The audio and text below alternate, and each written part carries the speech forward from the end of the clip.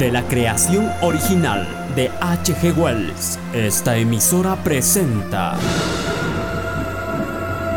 El hombre invisible. La historia de un científico condenado por sus inventos. Estos son los misterios de El hombre invisible. Una adaptación de Sonia María Bustos, Luis Taco, Franklin Loachamín y Norberto Fuertes. El hombre invisible. Como ustedes recordarán, en nuestro capítulo anterior, un extraño hombre llegó a la terminal de autobuses de Quito. Esta ciudad le recibió con una lluvia intensa, granizo, neblina y frío. Se hospedó en el hotel Las Margaritas y ocupó la habitación 13 del edificio.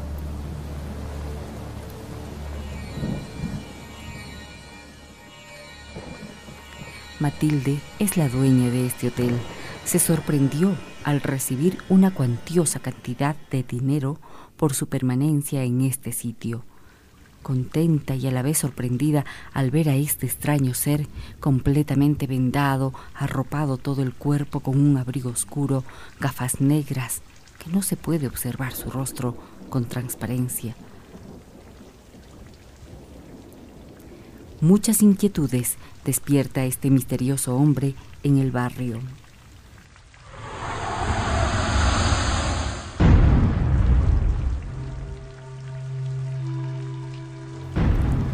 Con el despertar de la ciudad y sus típicos sonidos de una urbe colonial, al parecer el extraño hombre no durmió. Amaneció observando las luces de las montañas y los seres de la noche que deambulaban en busca de algún bohemio para asaltarle. Con la curiosidad de obtener suficiente información sobre este extraño hombre, doña Matilde preparó un desayuno compuesto de huevos, jugo de tomate, pan y leche tibia. Señor, le preparé este rico desayuno para que se recupere del viaje de ayer. Espero no molestarle.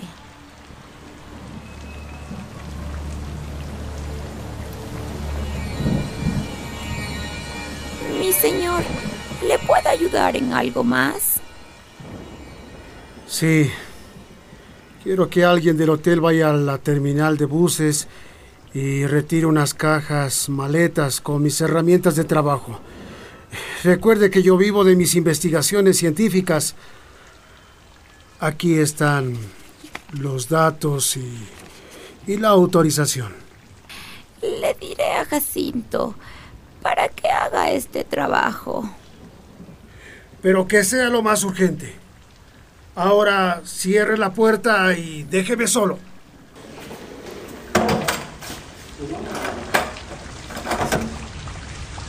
Matilde, después de pedirle a Jacinto que cumpla con el mandado, se dispone a limpiar la sala de recepción, cuando llega el plomero para arreglar los baños del hotel.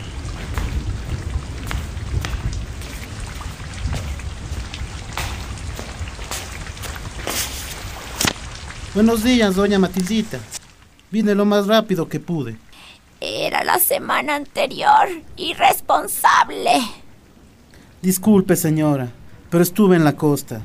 Me contrataron para que terminara una construcción. Ahora tengo todo el tiempo para dejarles los baños bien reparados y sin gotas. Está bien.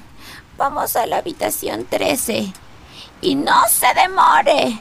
Verá que lo voy a estar vigilando.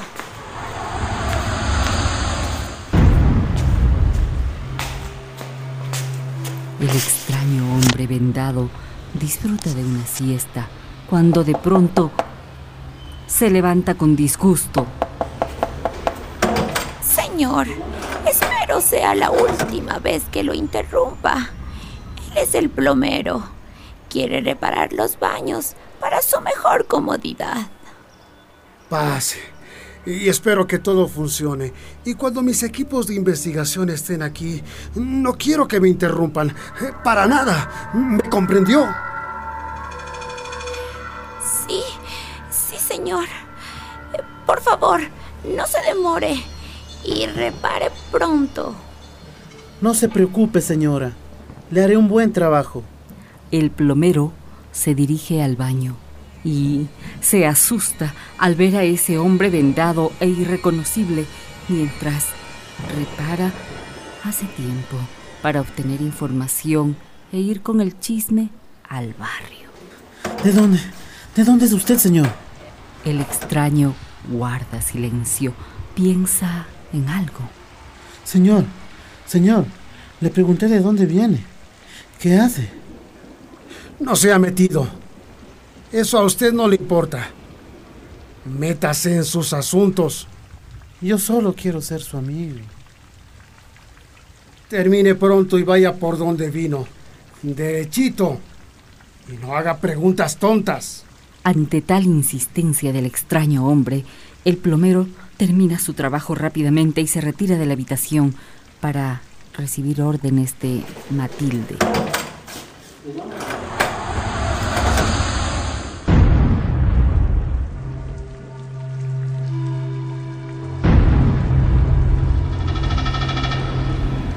En el barrio La Marín ya se regó la noticia de que en el hotel Las Margaritas un hombre vendado se hospeda.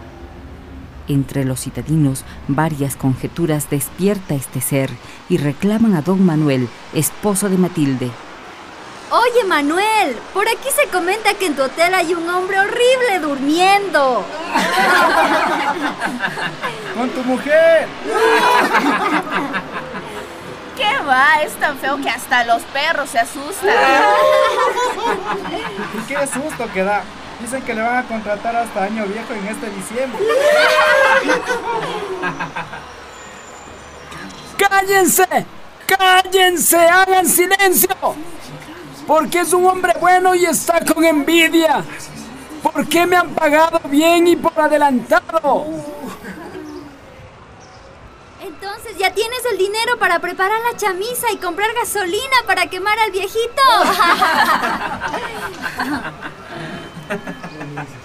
¡Imbéciles! Es mejor que se retiren o saco los perros. Mejora tu amiguito y verás cómo salimos corriendo y nos vamos hasta la luna. ¡Malditos! ¡Malditos! ¡Váyanse!